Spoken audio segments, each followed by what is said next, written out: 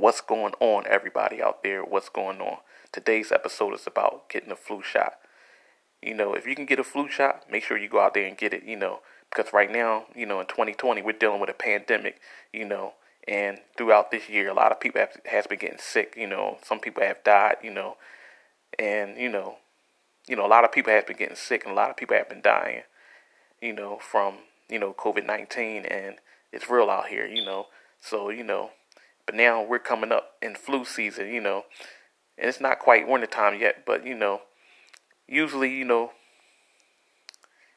wintertime, around this time people start getting sick, from the flu, So, so now, it's the time to go out there and get a flu shot to protect from the flu, because, now you're not only dealing with the seasonal flu, coming up. Now you're dealing with, the seasonal flu out there and COVID-19 pandemic at the same time. It's out there, spreading. So, protect yourself with your face mask and your, sunglasses, face shields, goggles, hand sanitizer, wear a face mask, face shield, wear sunglasses, to protect your eyes, and everything, from COVID-19 and, get your flu shot to protect yourself from the flu, just protect yourself out there the best way you can, carry hand sanitizer, wash your hands, as much as possible and, do what you got to do to protect yourself out there.